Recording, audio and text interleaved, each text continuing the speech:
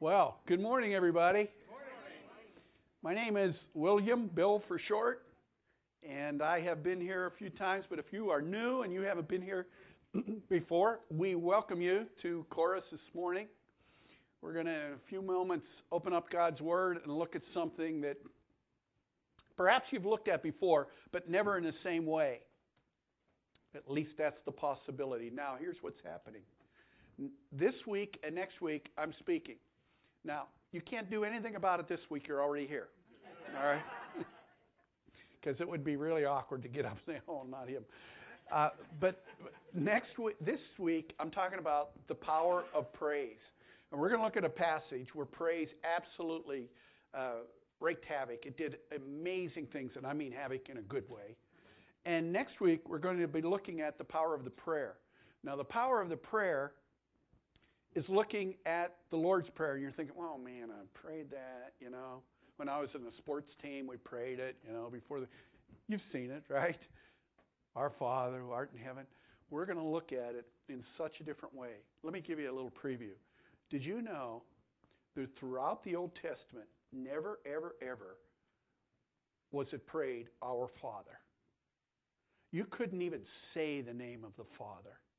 In fact, the correct pronunciation for the Holy God was even lost because people didn't repeat it or say it for long. Well, they never said it because it was so holy to say the name of God. But Jesus Christ, in that prayer, invited us to do something that only He had done by saying, Our Father, and addressing Him as Father. Jesus Christ invites us with that prayer every time we pray it to invite ourselves into that personal relationship with God the Father. Think about that for a moment. Is that not incredible? That's just a little preview. So you can go ahead and cancel Labor Day weekend. You still have Monday. But if you are around, I am looking forward to opening that up, not because anything in there is connected to my word, but what is connected to God's word and the power in that particular passage and the things that happen. I think for the rest of your life, you will pray the Lord's Prayer in a different way when you begin to understand all the power of the words that were put in there. There is not word that's accidental and not word that's incidental, as Jesus Christ invited us into that prayer.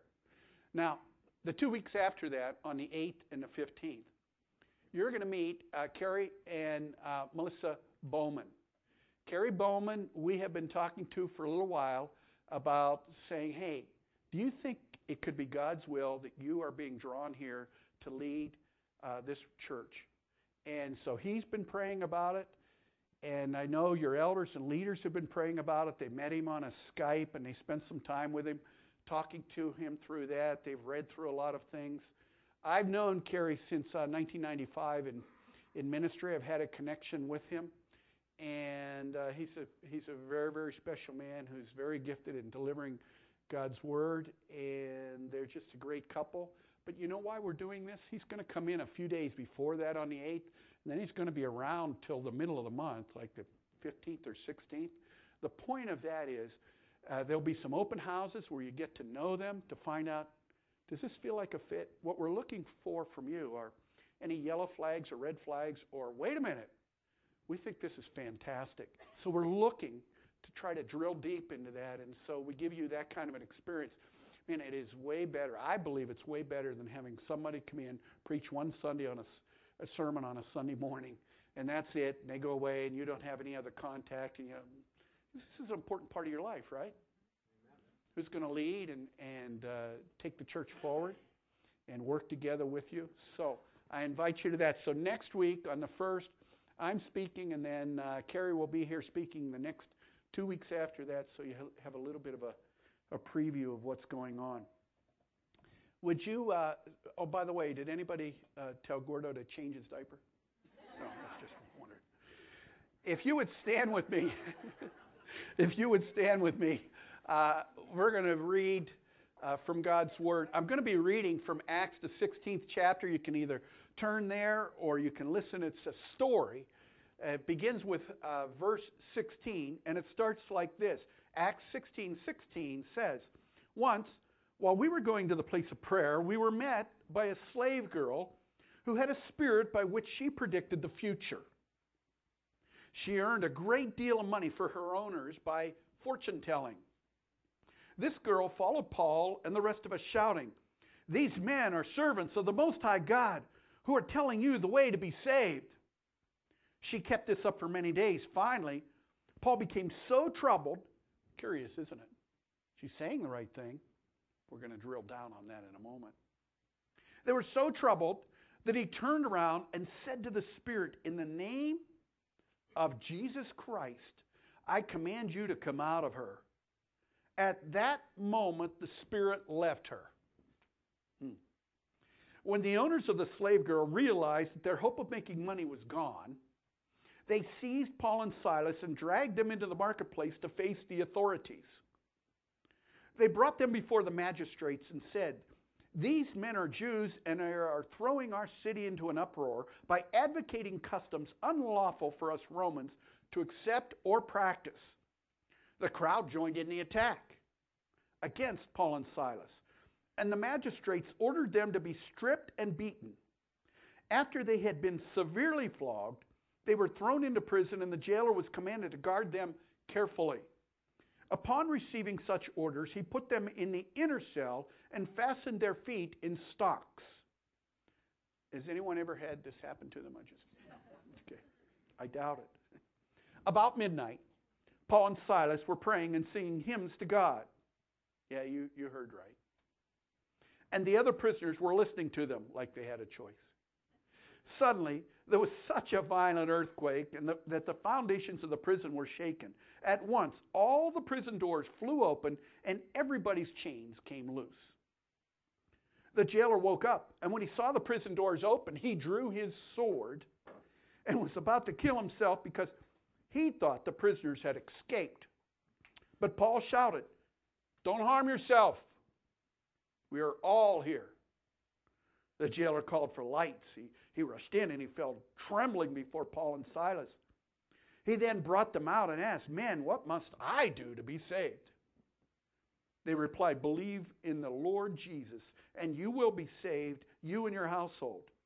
And then they spoke the word of the Lord to him and to all the others in the house. At that hour of the night, the jailer took them and washed their wounds. Then immediately he and all his family were baptized. The jailer brought them into his house and set a meal before them.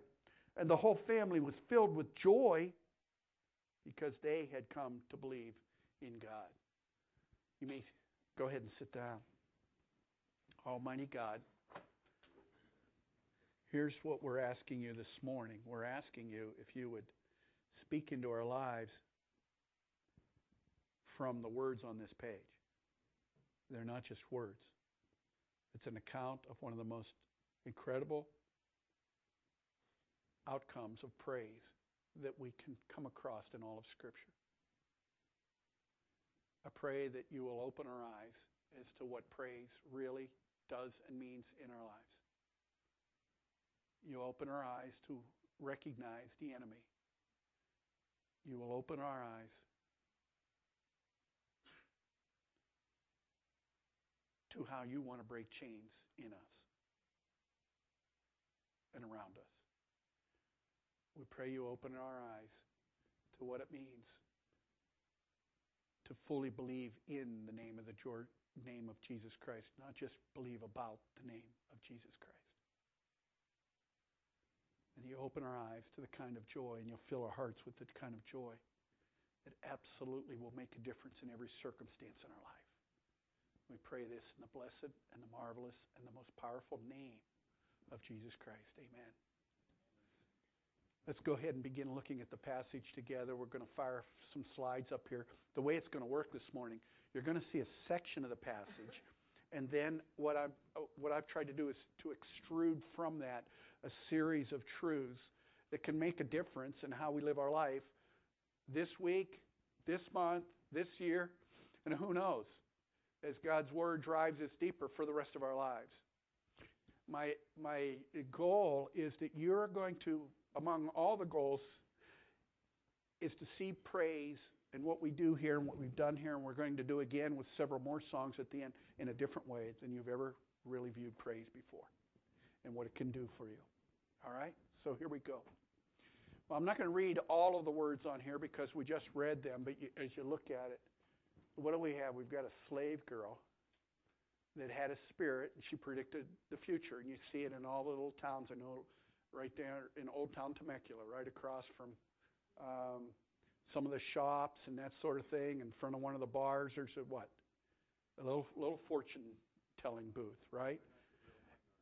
And you know what? You can go to about any small town, it seems, in California. I know a lot of the beach cities, if you go up and down the PCH, you'll see one of these. And they're all over the place. But she earned a lot of money doing this. You get that picture? This woman was earning a lot of money and by doing it. And some people were making that money because they owned her. Remember, she was a slave girl. So there was something in it for the people in the town that owned this girl. And she was saying all the right things. We're going to dig down into that in just a little bit. But she's saying the right things. But something wasn't ringing true with Paul about what she was saying. Let's go ahead and look at some of the truths and begin to pull these out. The first one, there is a dynamic reality beyond what we see. Now, I know you've heard preachers say that. I know you've thought about that before. But it is so true, and it exists even in this room right now. We can't see it. But I know what's going on even in some of your minds. I've sat there. I've sat through hundreds of sermons. Some of them I just wanted to get out of the room. Some of them I thought would never end. You're already thinking that now?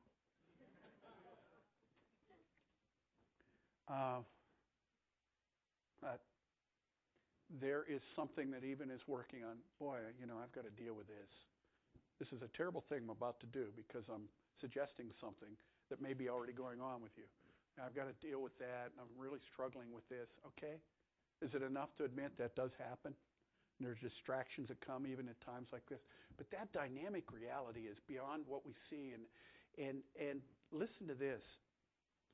There is I'm going to go to Colossians for just a moment. You don't need to turn, but if you'd like to, it's Galatians, Ephesians, Philippians, Colossians. The first chapter of the book of Colossians. And I'm going to just read a verse that deals with, I have to do that, The older I get, the more I have to go back through. Being waged is an aggressive war between the dominion of darkness and the kingdom of light. Now, if you miss what church is about, I'm just telling you right now what the body of Christ is about and church is about. It's about that war. All right? That war is the bottom line of what you're battling. Listen to Colossians chapter 1, and it's verse 12. Giving thanks to the Father who has qualified you to share in the inheritance. It's a pretty good deal, right? The Father has qualified you to share in the inheritance. That's like forever, by the way. The inheritance of the saints in the kingdom of light. For he has rescued us from the dominion of darkness and brought us into the kingdom of the Son he loves, in whom we have redemption and the forgiveness of sins. Everything that Christ had to do on the cross was to come and to rescue you, to grab you by the scuff of the neck and pull you out of the dominion of darkness and place you in the kingdom of light. When Jesus Christ did his work on the cross and in his resurrection, it was that action that was dealt with. But guess what? We're still in the dominion of darkness day by day. We walk around in it. We're in it. We see it. And that's heavy, isn't it? That's why we're really looking forward to heaven. Because you know what? Dominion of darkness stuff is like gone. It's all light. But there is a war being waged there. And that's that dynamic reality that we don't see. That's what's happening. The conflict is being played out in your life. That ought to make you feel great, huh? But it is. It's being played out in your life. You know, the whispering here, the whispering here, the whispering here. Maybe I ought to think that about that person. Whatever it might be. This conflict, in this conflict, the enemy appears credible. That's what really makes this conflict tough. Did that woman seem credible to a lot of people? These men are telling you the way to be saved. But Paul knew it was counterfeit. I don't know if Paul caught on to that the first time he heard her, or it was revealed to him by God's Spirit after, because it says for a number of days, doesn't it? This went on and on. But at some point in time, we know this, whether it was immediate or in the middle or toward the end, it hit Paul like a ton of bricks, and he said, this is not of God. And he was so provoked and aggravated that he turned and he cast a spirit out of this girl. He recognized the Spirit because the Spirit of God was so rich in his life. And the lie is exposed, here's the deal, only when we stand close to Him. What's the moral to that story? Oh, stand close to Him. You know, when you're going through it, do you ever go through a time when you don't know the difference between the two voices? I do. All right, I do. Where something really feels like, well, that's the right thing to do, but it's not what God wants us to do. But if it's not bad, it feels okay. And you begin to rationalize through it and everything else. Those are the times you really need to stand close. Oh, all the time we need to stand close. Because those times could come at us at any moment. You know, you don't get a little bulletin, you don't get a text or a Twitter from God that says, hey, be careful. God tweets. Maybe not on a phone or whatever, but God tweets through the Holy Spirit. I hope that's not, I don't want that to be sacrilegious, but God can speak into our life at any moment, any time, whether you paid your wireless bill or not. And He can speak to you, right? But only when you're really listening. When you're entertaining some things that you know you shouldn't be entertaining in your thoughts, and that sort of thing. He's speaking, but it's really it's just a lot of noise in the background, and it's hard to say, what am I hearing here? And the name of Jesus Christ breaks chains and reverses our allegiances. Next week we're going to dig into that, the name, the power of that name. Let me ask you a question.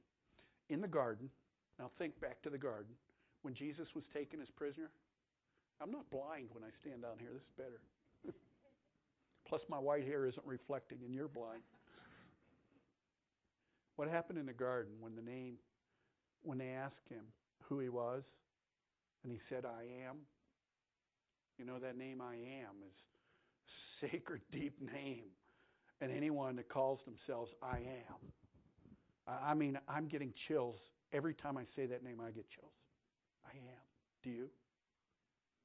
I am. What happened to everybody? Everybody. They all collapsed. At what? The name of Jesus. The name of Jesus breaks chains and it reverses our allegiances. That's why it's important for us to invoke the name of Jesus in the most difficult times in our lives. What a privilege that is, to be able to invoke the name. Now, next week we're going to dig deeper into that. Don't you want to come? I hope. I can't wait to come and see what I'm going to say.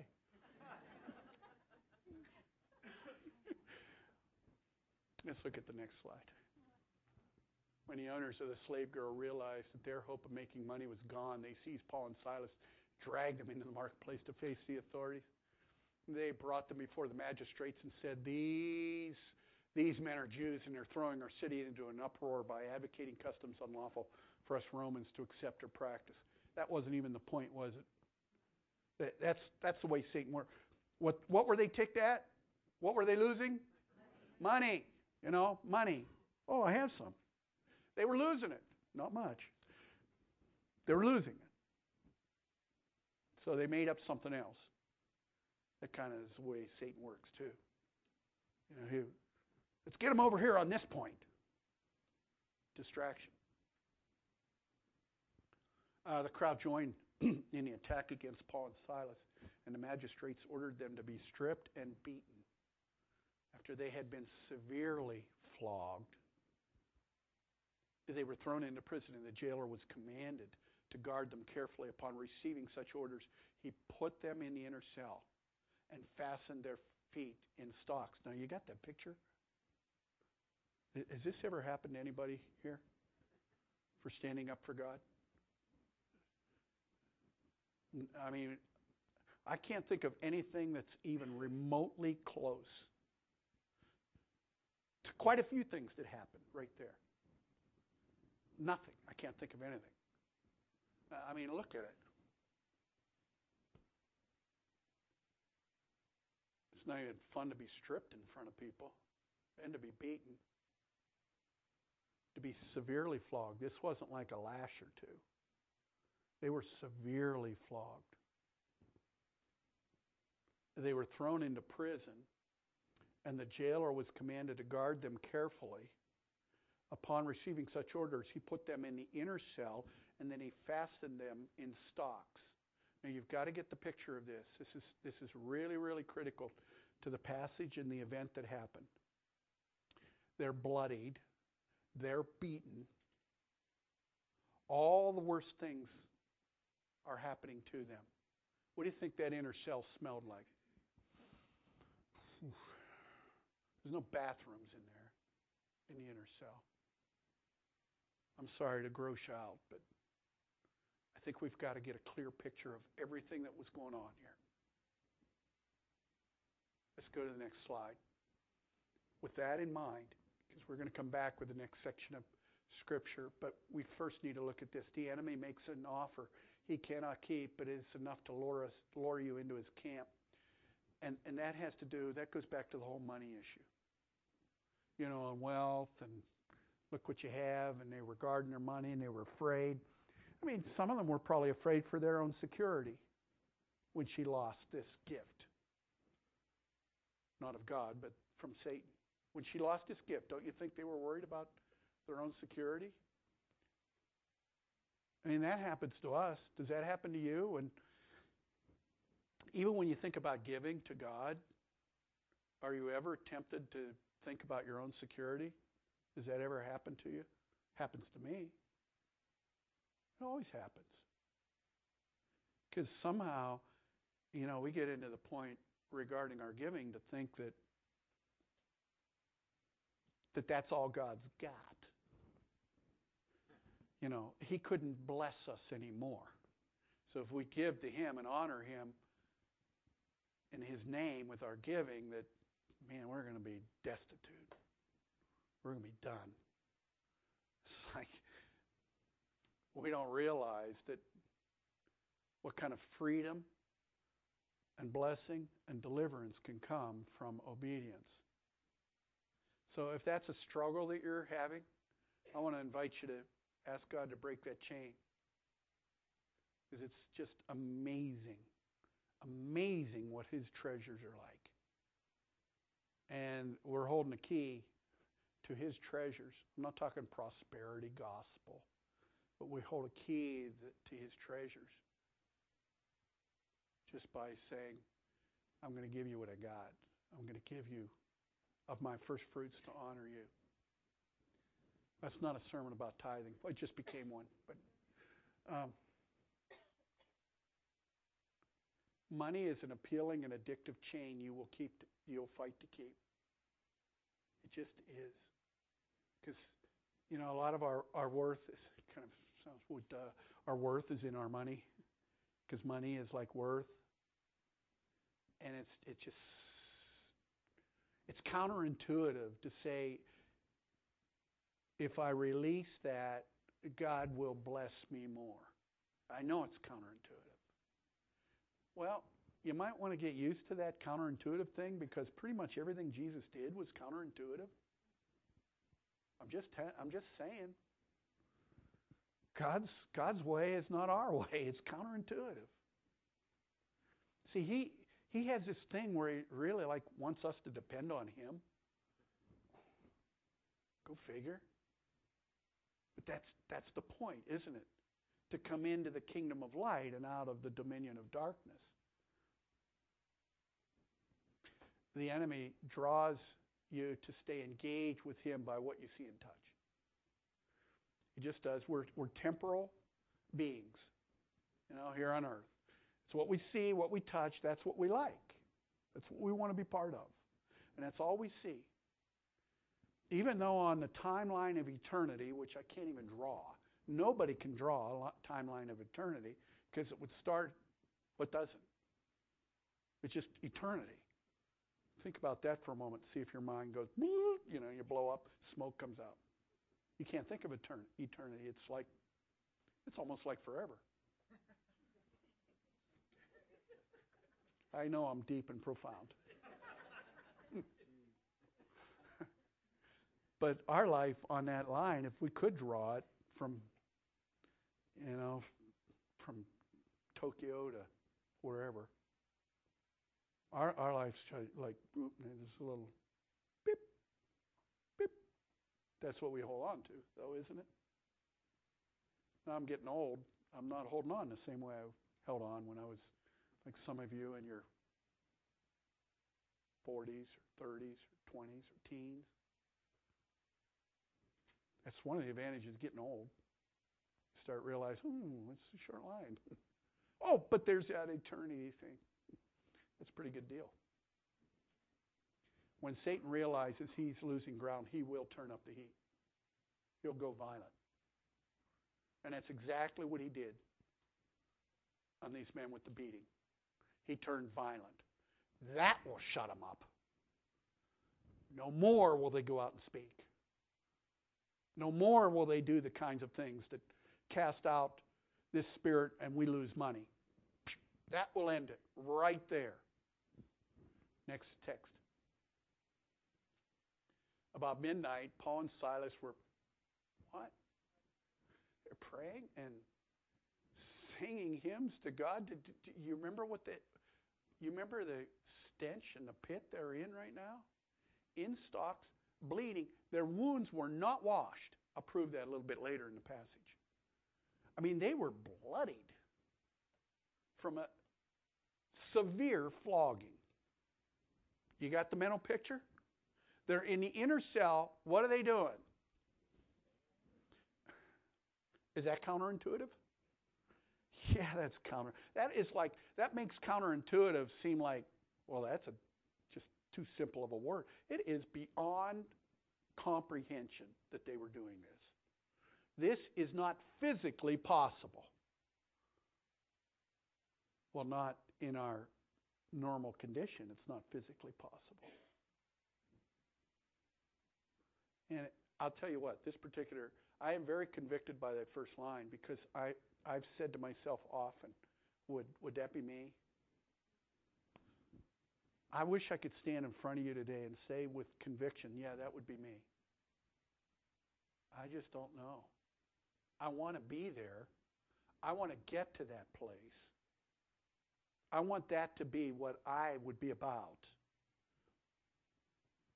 Do you?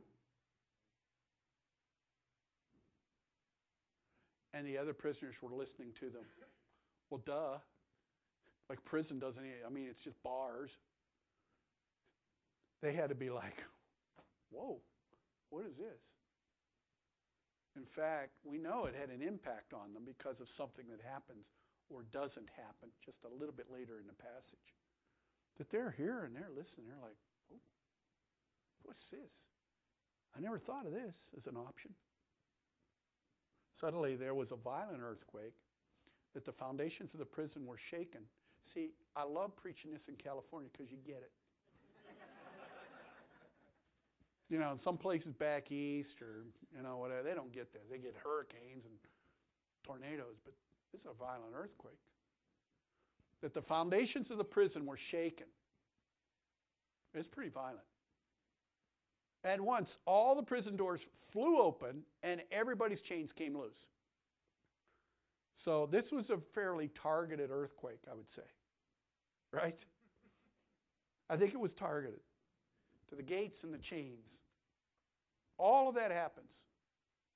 Well, let's look at some of the truths we can draw from that particular part of the passage. Praising God dynamically called him to intervene.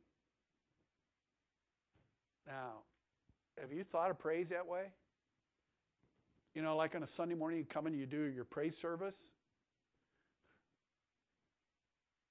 Chris, this has got to make a difference, doesn't it? I hate to put too much weight on you, Chris. And the rest of you as part of the praise team. But I'm gonna. I want you to look at that. Praise God dynamically called him to intervene. Praising God breaks chains.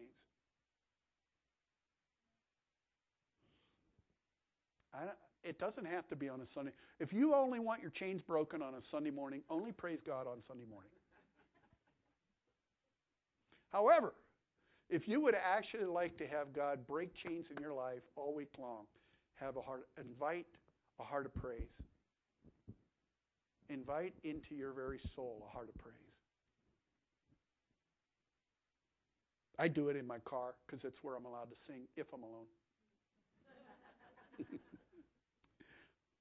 Or wherever I'm alone.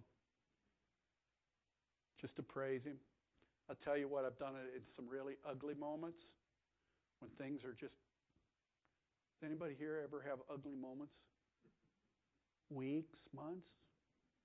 You know what I'm talking about? Where it's only been praise that has got me through that time.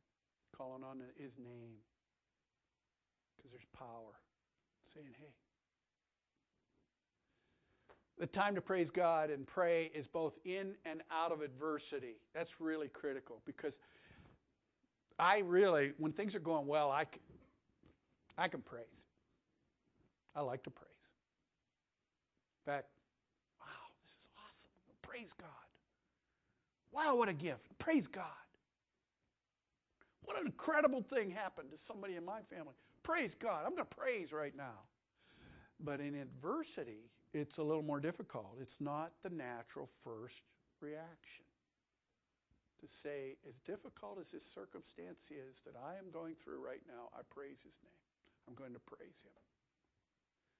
I have got to tell you, it will absolutely change your demeanor and your outlook. It will. It doesn't always fix everything. Things were pretty well fixed right here. Oh, by the way, though, they were still beaten. They were still scarred. They were still hurting. That didn't all change. In and out of adversity. So pick your time to praise God. Or just like make it all the time. Then you don't have to pick on certain times. Heart of praise. Spirit of praise in your life. This counterintuitive activity leads to open doors.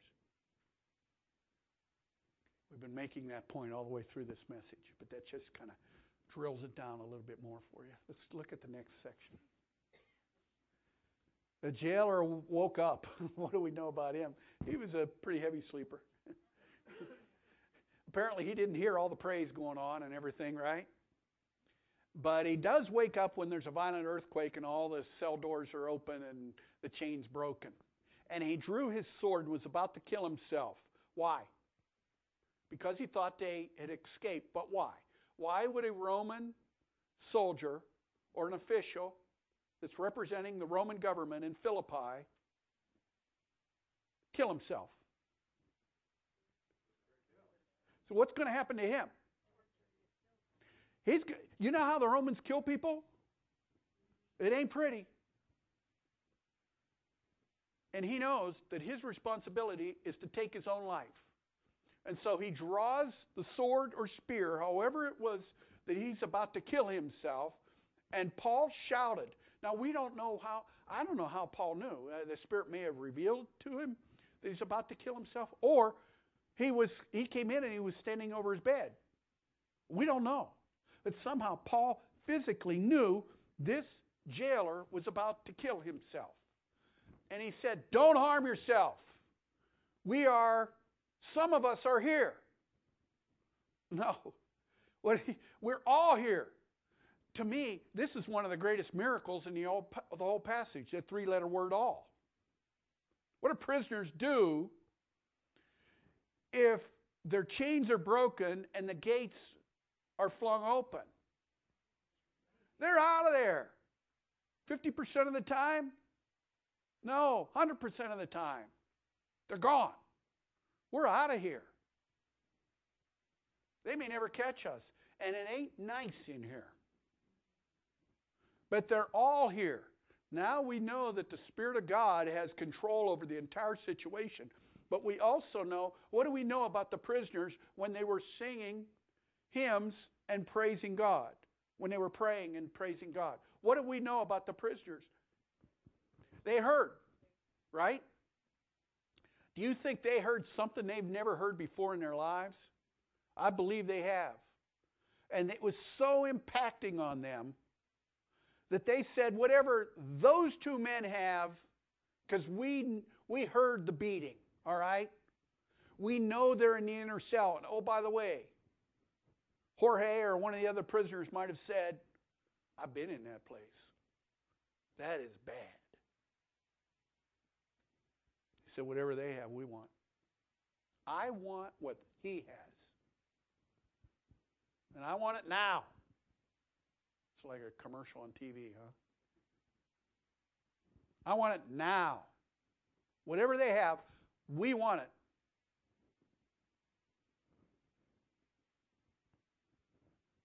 The jailer called for lights. He rushed in and he fell trembling before Paul and Silas.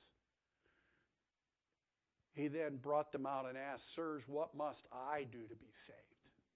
Sirs. I mean, the whole gospel wasn't even preached to him.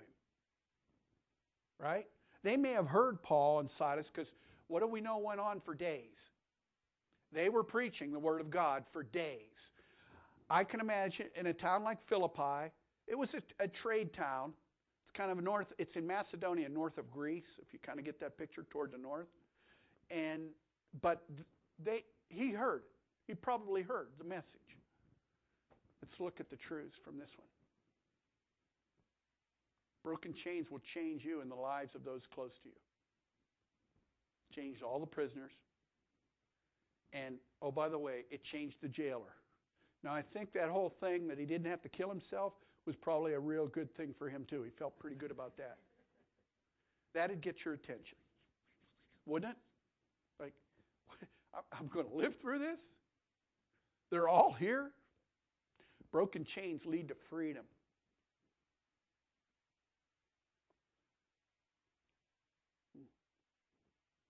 All I can think of is William Wallace when I think of the word freedom. Some of you have no idea where I just went. Braveheart. As he laid on that altar about to be killed, what did he yell? Freedom! You remember? Oh, you didn't see it? You got to see it. Do the red box thing. Every time I speak, I tell you a new red box. Freedom. You ever try to put a price tag on that one? They were in jail, but they were still free. They were beaten, but they were still free. See, there's things that the dominion of darkness cannot take away from you. It has no access to. No access. Christ gives freedom. Now, I want to stop here. This wasn't really planned. If you're here this morning and you don't know the freedom of Jesus Christ, let me tell you how available it is. It has already been paid for. It's prepaid. It's just a matter of you picking it up. It's also a matter of you repenting and saying, I have tried long enough my own way. Man, it doesn't work. And I'm just sick of trying it my own way. I'm just sick of it. I don't want that anymore. I want freedom. I just want freedom.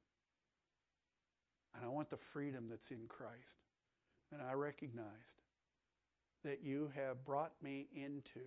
Did you catch that? You've rescued me from the dominion of darkness, and you brought me into the kingdom of light where there is forgiveness. All right? I recognize that, and I want to accept that.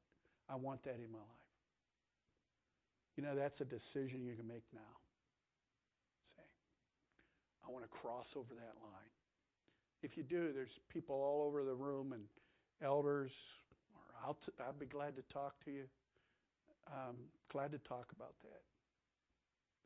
But sometimes that happens, even as God's Word is poured out like this and opened up, that happens where that light comes on and you say, finally, I want to cross that line. Will it be easy? No, not particularly. Will it be freeing? Yes. Will it fill you with joy? Deep, really deep. We're going to talk about that in a moment. Broken chains enlist you to fight for God. You change your allegiance from the enemy's camp to God's camp. You moved over here. No, you're not a traitor. You're restored to the way you were made, and that is in the image of God, to be part of Him. That has been stolen from you, and He wants to give it back. God purposes to bring salvation and freedom. Let's look at the next passage.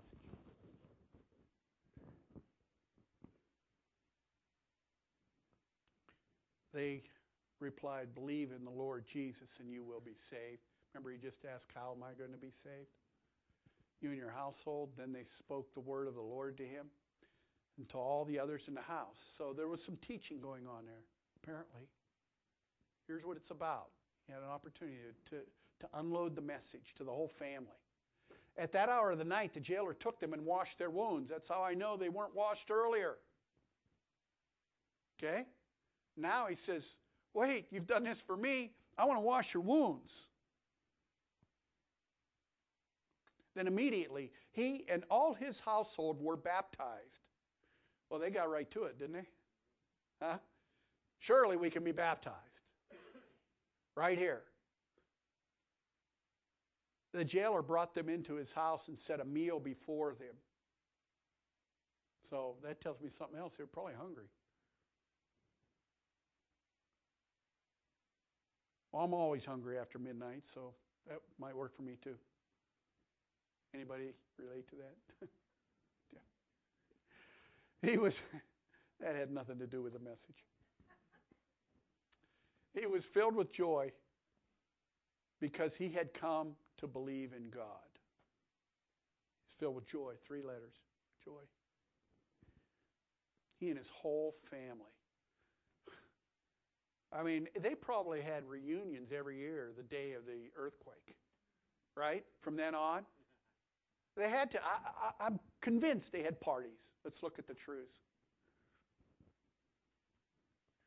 The breaking of spiritual chains only comes through believing in Jesus Christ. There's just no other way that man might be saved than but by the name of Jesus Christ. There's no other passage, there's not a tunnel you can dig underneath, or some way you could go around, or the force field's broken down, so I'm going to get my way. It's only through Jesus Christ. He broke down the force field against you. And Jesus broke the unspiritual chains at his crucifixion and resurrection. You know what happened at the crucifixion at that hour? There was a tent curtain that separated people from the place they could normally go in and worship and the Holy of Holies. Well, this Holy of Holies was separated by a tent curtain that was reported to be about 3 foot wide. Now, that's not a simple little curtain. That's layers of curtain that somehow were 3 foot wide. And it separated the priests and the people from the Holy of Holies where the full presence of God dwelt. That's the old covenant. And you had to make sacrifices and go through all kinds of repeated things. And only one person once a year could go into the Holy of Holies. And that would be the high priest that was totally prepared and washed. In fact, it was so demanding that they tied a rope around his ankle. You know why they tied a rope around his ankle when he went in to address the Holy of Holies, the Almighty God? You know why they tied a rope around his ankle? Because what if it didn't work out and he wasn't really prepared? He dropped dead.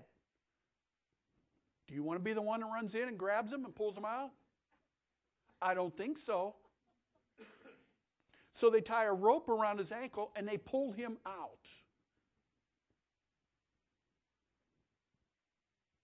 That curtain was ripped. Catch this, from top to bottom. Now that's significant. Because normally the weight of a curtain, it would start to erode and tear from the bottom to the top. But God the Father ripped it from top to bottom. Saying, you know what? Because of the crucifixion of my Son, the death of my Son for your sins, and the resurrection that's about to come in my Son, you now have full access to me. Our Father who art in heaven.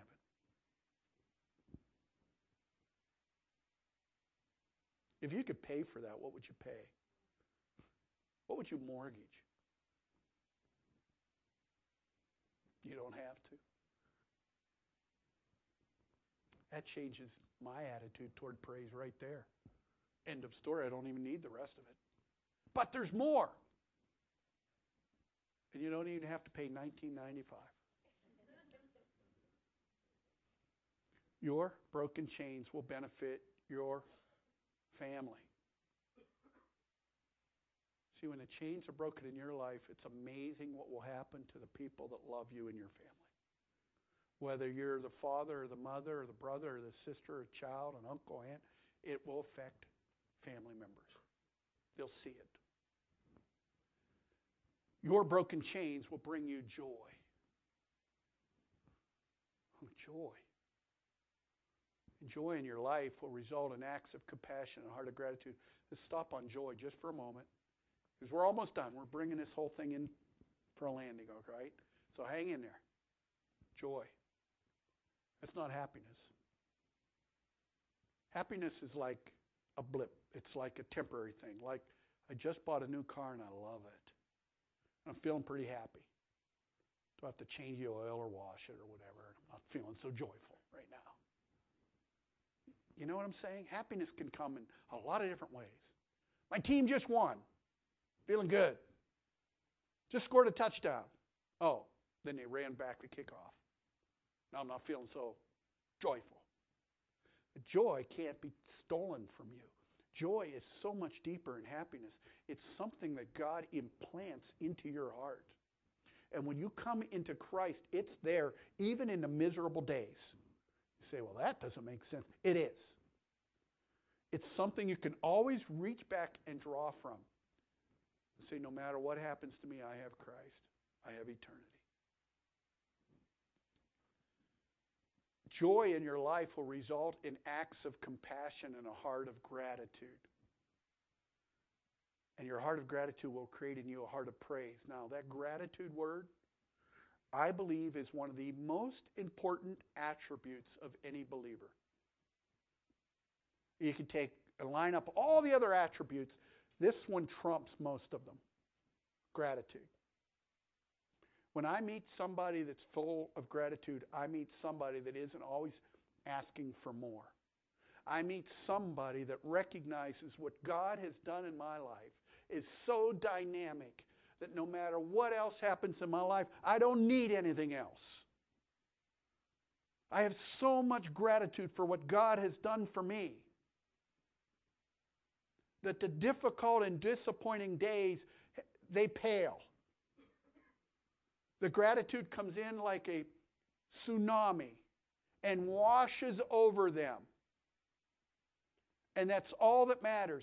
Gratitude is critical. If you are a person that struggles with gratitude, I want you to check your heart. And I want you to ask yourself, ask God, show me what you have done for me and fill my heart with gratitude. I will tell you, gratitude will give you a peace that you have never had before. if you allow it to wash over your life and into your life. I just wish there were people that had an impact in my life growing up and through the years that I had expressed the kind of gratitude that I needed to express to them. It is so freeing and fills your heart with joy. And you know what results in? Acts of compassion. No longer am I doing acts of compassion because, well, I feel like I need to do this. Let me get this one out of the way. I got another point for my spiritual journey. Look what I did for them. But no, now your acts of compassion are for an entirely different reason. Do you see that? What happened here? It says in the passage that joy came into that home. And what did he do? He washed them. He fed them. What else can I do for you guys? And now he has a heart of gratitude. Thank God for what he's done for me. And then the heart of gratitude would create in him a heart of praise. So that's what we're moving toward now. To ask you if you would consider allowing God to do all of this so that when you praise him, it changes everything. You're praising him because of a heart of gratitude. And oh, by the way, you have a heart of gratitude because of what he has already done. Two sides of the coin of praise. Let's look at the last slide. I put a couple of truisms. I guess the first one's really the thesis of the message. If I'd have given you this right away, we could have saved a lot of time. Embrace the praise of God for all the power that it offers as an expression of joy and as a breaker of chains. That's what I invite you to do today. I'm inviting you to embrace the praise of God for all the power that it offers as an expression of joy and as a breaker of chains. Grab onto praise. Hold it. Oh, and the last one I think is a pretty big deal. Praise is way more than the prelude to the sermon or a mere punctuation after the message. Okay? It's not teeing it up for the message. It is the message. Chris, why don't you guys in the team start making your way up here?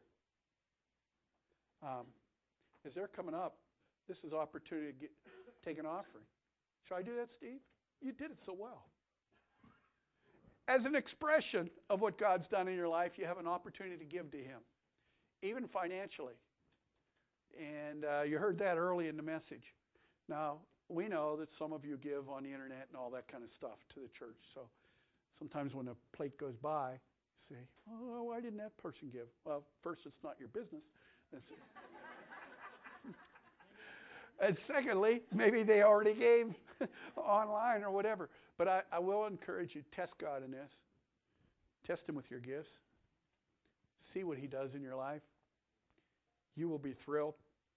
And if guys singing in prison could give everything they got to him, imagine what you could do today, what could happen in your life. So thank you. Guys?